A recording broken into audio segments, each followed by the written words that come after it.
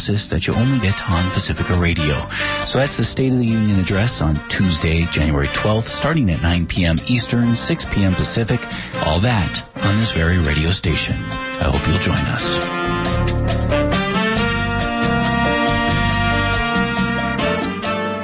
And you are listening to 94.1 KPFA and 89.3 KPFB in Berkeley, 88.1 KFCF in Fresno, 97.5 K248BR in Santa Cruz, and online at kpfa.org. The time is 3 p.m. Stay tuned next for Cover to Cover with Jennifer Stone.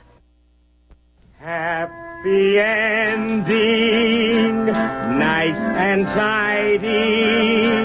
It's a rule I learned in school. Get your money every Friday.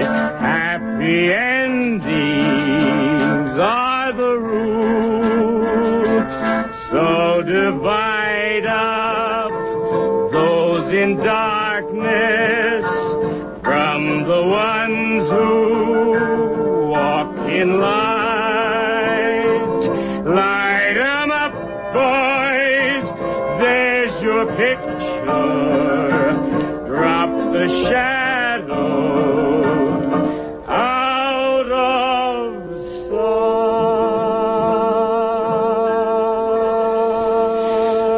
sight. This is Jennifer Stone with Stone's Throw. Today is January the 12th, 2016.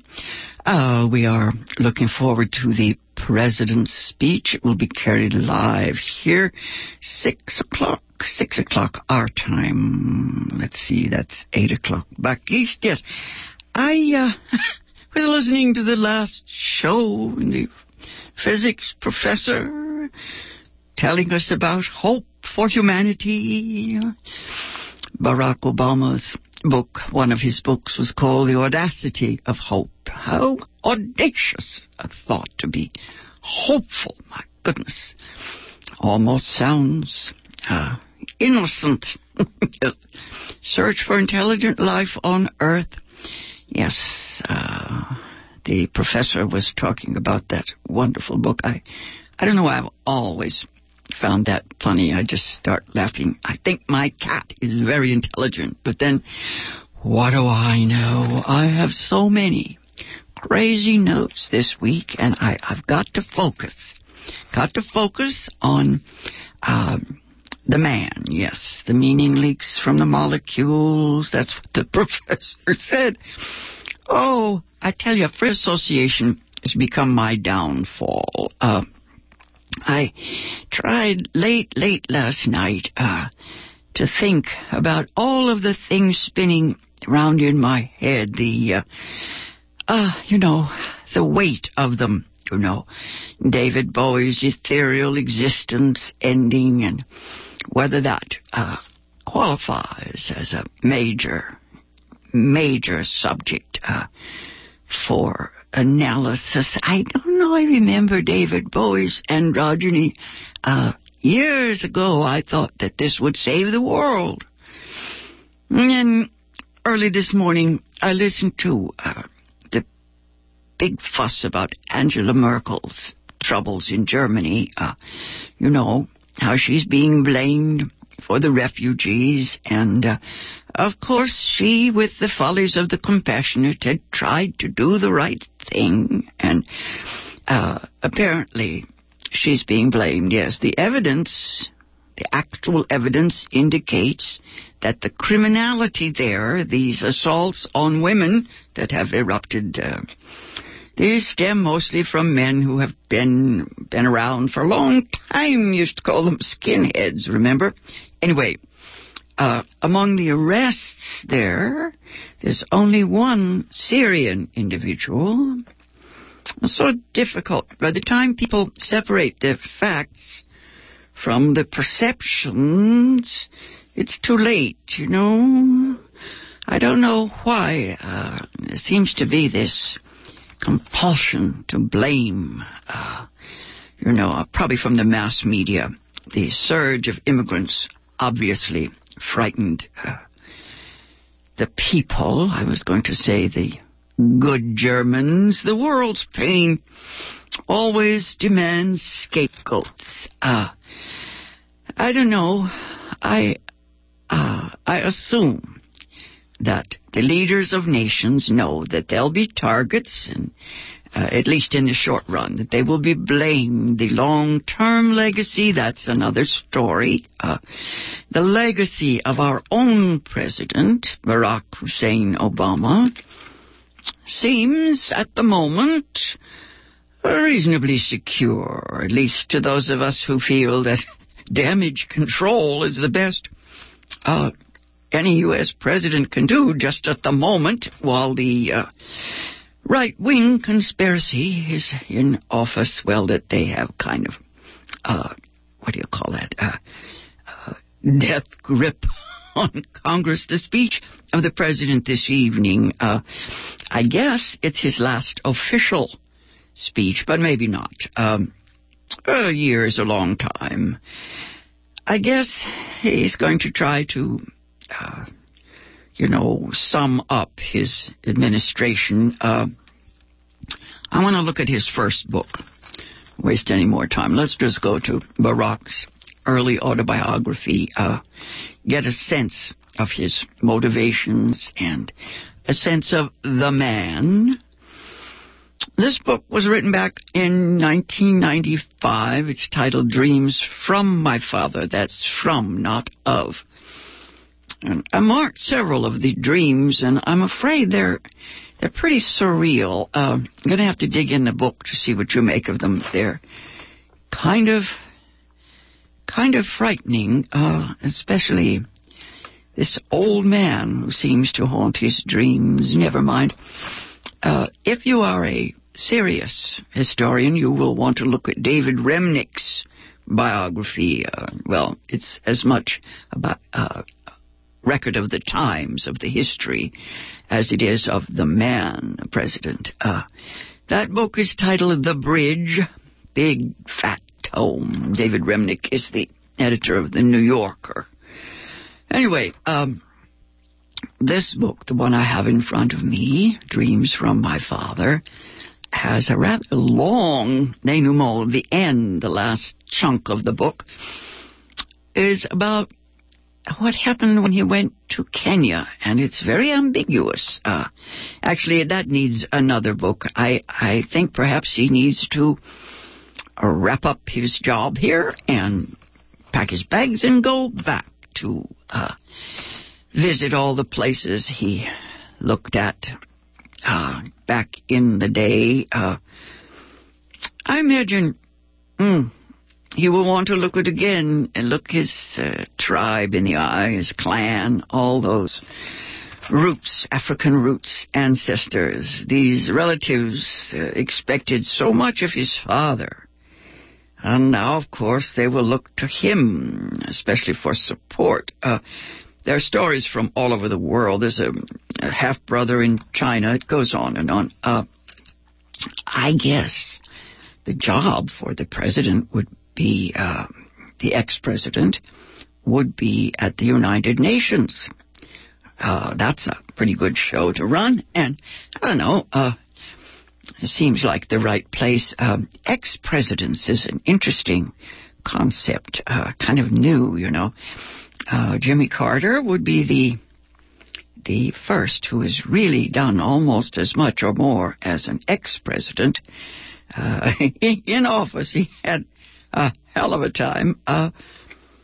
The Clintons, well, yes, indeed. I guess the daughter can run that show, and Bill Clinton can do his thing, make a lot of money. I think he does make a great deal of money when he speaks. Perhaps he needs to just be a fundraiser. Anyway, I was thinking about our president, whether or not he is the most worldly or cosmopolitan. Certainly he's symbol of diversity.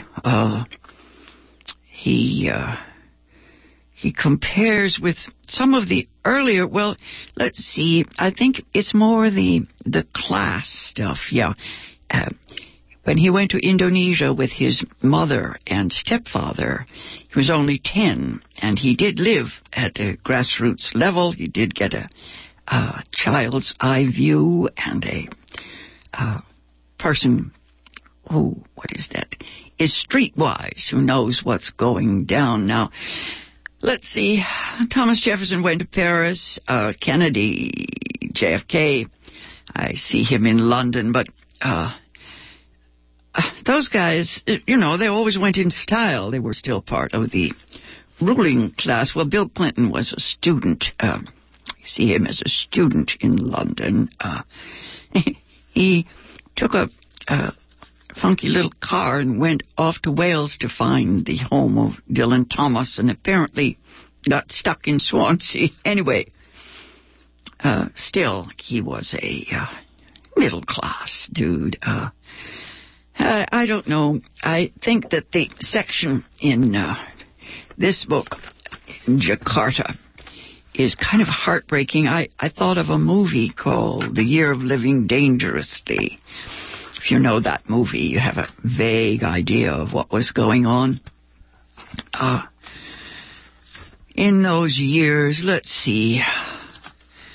Barack begins his book with an epigraph from the Bible, Chronicles 29:15.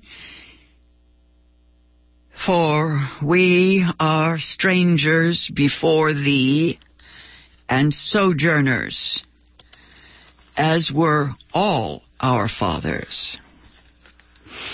Okay, he's coming there before the world as a sojourner.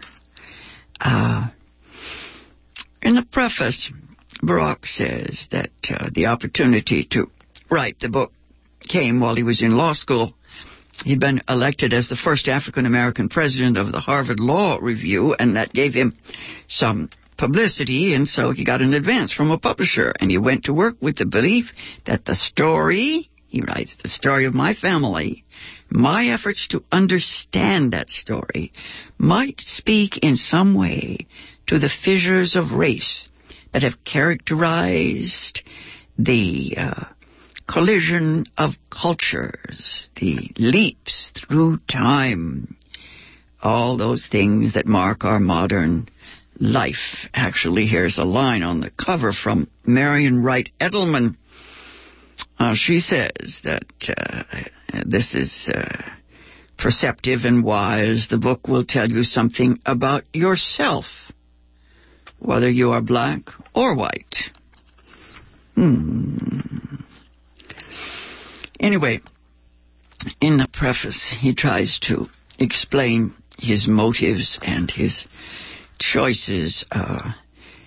Actually, he says that most of the characters in the book do remain a part of his life, except, of course, his mother, whom we lost, he says, with a brutal swiftness. She died of cancer a few months after this book was published. That's in the mid-1990s. Barack writes, she had spent the previous 10 years doing what she loved. She traveled the world, working in the distant villages of Asia and Africa, helping women buy a sewing machine or a milk cow or an education that might give them a foothold in the world's economy. She gathered friends from high and low. She took long walks, stared at the moon, foraged through the local markets of Delhi or Marrakesh for some trifle, a scarf or a stone carving that would make her laugh or please the eyes. She wrote reports, read novels, pestered her children, and dreamed of grandchildren. Of course, his reference to children, that would be Barack and his sister, Maya, his half-sister, the child of his Indonesian stepfather, called Lola here. Anyway, he says that she read the drafts of his book and corrected the stories. She said he was careful not to comment on my characterizations of her, but she was quick to explain or defend the less flattering aspects of my father's character. He goes on to say she managed her illness with grace and good humor. She helped my sister and me push on with our lives despite our dread, our denials, our sudden constrictions of the heart.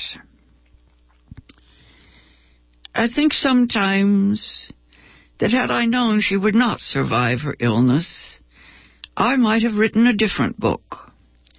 Less a meditation on the absent parent, his father. More a celebration of the one who was the single constant in my life. In my daughters, I see her every day, her joy, her capacity for wonder. I won't try to describe how deeply I mourn her passing. I know that she was the kindest, most generous spirit I have ever known, and that what is best in me I owe to her. It's curious. The mother of these men, I think of President Carter's mother, Lillian, the one who went off to India to join the Peace Corps in her 60s. You remember that? Aha. You want to know what's going on in this world? Ask the mother and the grandmother. Yes. He talks about his stepfather, Lola. Now, this guy seems to be certainly a more... does make a stronger impression on him than his own father, whom he only knew for about 4 months when he was 10 years old. Father Barack Obama the first came to visit his mother in Honolulu. Well, let's see, they were in Hawaii then, and the father tried to stay with them. It didn't work out. Couldn't get along with his father-in-law, so they moved him to an apartment nearby. Anyway, this father, Lolo, seems to me to be more important. He died in his 50s. Once again, there had been a divorce, but his mother tried to help this husband in his last illness. Anyway, he says that this guy knew elusive things. He knew ways of managing the emotions that I felt. Ways to explain fate's constant mysteries. Like how to deal with beggars. We're in Jakarta now. Kid is 10. They seem to be everywhere, a gallery of ills, men, women, children in tattered clothing, matted with dirt, some without arms, others without feet, victims of scurvy or polio or leprosy, walking on their hands, rolling down crowded sidewalks in jerry-built carts, their legs twisted behind them like contortionists. At first, I watched my mother give over her money to anyone who stopped at our door or stretched out an arm as we passed on the streets.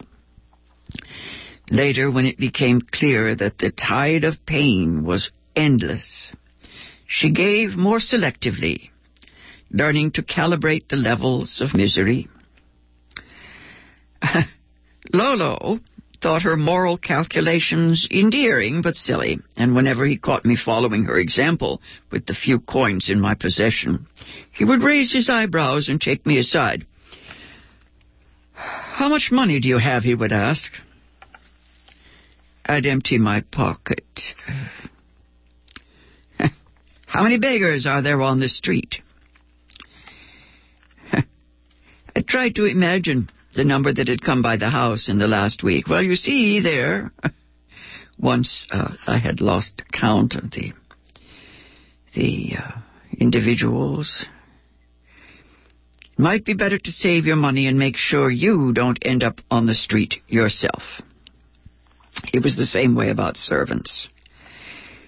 Okay, this section on origins goes on to give a lot of details about trying to live in an unjust world. He does say that his stepfather, Lolo, tried to help in the ways that he could. He would say, "Your mother has a soft heart. That is a good thing in a woman. But you will be a man someday. A man needs to have more sense. It had nothing to do with good or bad, he explained. It was a matter of taking life on its own terms. In this section, we learn how this man had been completely disillusioned in Indonesia. He had been a hopeful individual back in Hawaii when he married Barack's mother. But it didn't work out for him when he came home. The political situation was such that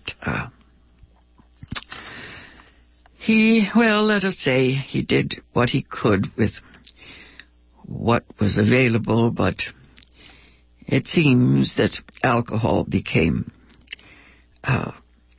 his support. Now, his mother had expected things to be difficult, but not quite so bad. Before leaving Hawaii, he says she had tried to learn all she could about Indonesia. He goes on to talk about her efforts to be understanding.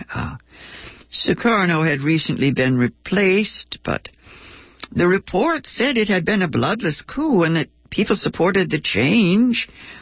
But then Sukarno had grown corrupt. He was a demagogue, totalitarian, too comfortable with the communists and so on. She knew that it was a poor country, underdeveloped, utterly foreign, and so on. At the end of this section, he says what his mother wasn't prepared for was the loneliness. It was a constant, like a shortness of breath. Nothing she could point to, really. He had welcomed her warmly. He had gone ahead and then sent for the two of them, gone out of his way to make her feel at home, providing her with whatever creature comforts he could afford. His family treated her with tact and generosity, treated her son as one of their own. Still, something had happened between her and Lola. Lolo, that's L-O-L-O is this guy's nickname.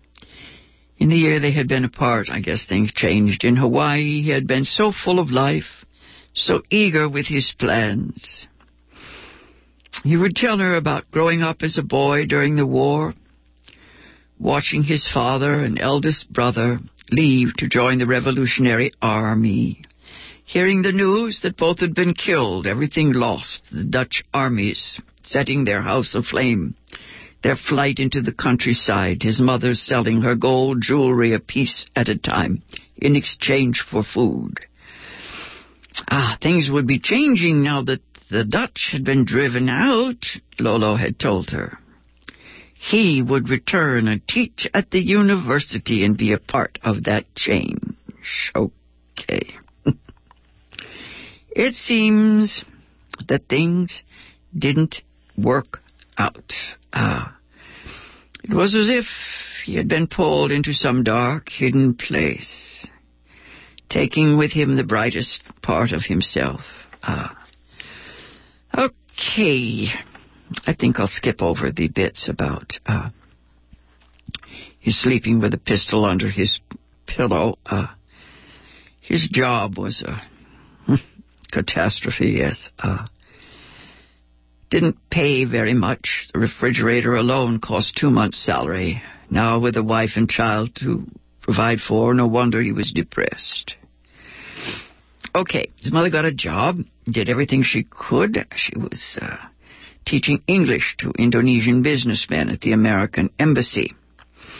The money helped, but didn't relieve her loneliness. The Indonesian businessmen weren't much interested in the niceties of the English language. Several made passes at her. The Americans were mostly older men, careerists in the State Department. Anyway, this goes on, and there's a description of a disintegrating marriage. And, of course, the tragic events.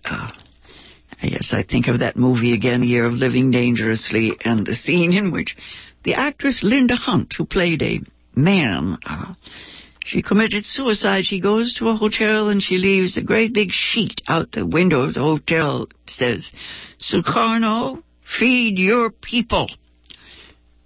Police go up there and throw her off the balcony. She dies for the gesture, just this one gesture.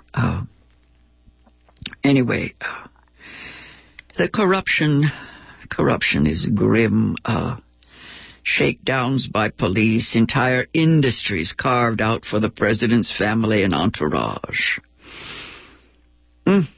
With each new story, she would go to Lolo in private and ask him, is this true? Remember Godfather when she goes to Michael and asks him if the evil was real. Anyway, his relatives told her that she just didn't understand. Anyway, I think there are a couple of scenes here that I don't want to describe them because they're just too classic. His mother rushes in to try to help someone and kind of makes a fool of herself. And in the chapter, in the next bit, he writes, power. This word fixed in my mother's mind like a curse. In America, it had generally remained hidden from view until you dug beneath the surface of things, until you visited an Indian reservation or spoke to a black person whose trust you had earned. But here, power was undisguised, indiscriminate, naked, always fresh in the memory. Power had taken Lolo and yanked him back into line, just when he thought he'd escaped. Made him feel its weight, letting him know that his life wasn't his own. That's how things were. You couldn't change it. You could just live by the rules. Simple once you learned them. So Lolo had made his peace with power. Now, I've barely scratched the surface here. I'm so sorry. I wanted to get all the way to Barack's encounter with Michelle and Southside Chicago. Anyway, he talks about guilt being a luxury. And, oh shoot, I wish I had more time. I think maybe I can continue with this next week at the same time because the stories in here are so revelatory. I think we know who this guy is and whether or not we can trust him. This has been Jennifer Stone reading to you from Barack Obama's autobiography, Dreams from My Father, a story of race and inheritance. And I'll be back next week at the same time. Till then, go easy. And if you can't go easy, go as easy as you can. Angela Davis says, Mumia Abu-Jamal is one of the most important public intellectuals of our time. He offers us new ways of thinking about law, democracy, and power. As usual, Angela is right. This is Walter Turner, inviting you to join Angela and Johanna Fernandez and myself as we gather to discuss Mumia and his important new book, Writing on the Wall, Selected Prison Letters. This will happen Thursday, February 18th at 7:30 p.m. at First Congregational Church of Oakland, 2501 Harrison Street. There's free parking and wheelchair access at this KPFA benefit, which is co-sponsored by City Lights Books. Advance tickets are available at brownpapertickets.com, Marcus Books, and other independent bookshops. Find more information on the KPFA website for February 18th, Gathering for Mumia.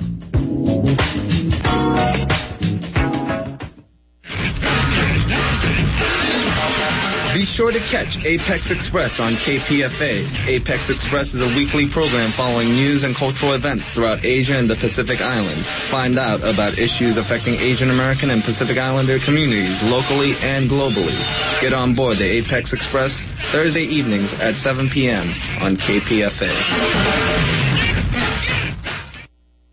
Hey, this is Caroline Casey, weaver of context for the Visionary Activist Show, a show that aspires to wed spiritual magic and conscious, compassionate social activism. Join us every Thursday at 2 p.m. as we invoke and implement a more ingeniously cooperative and reverent world.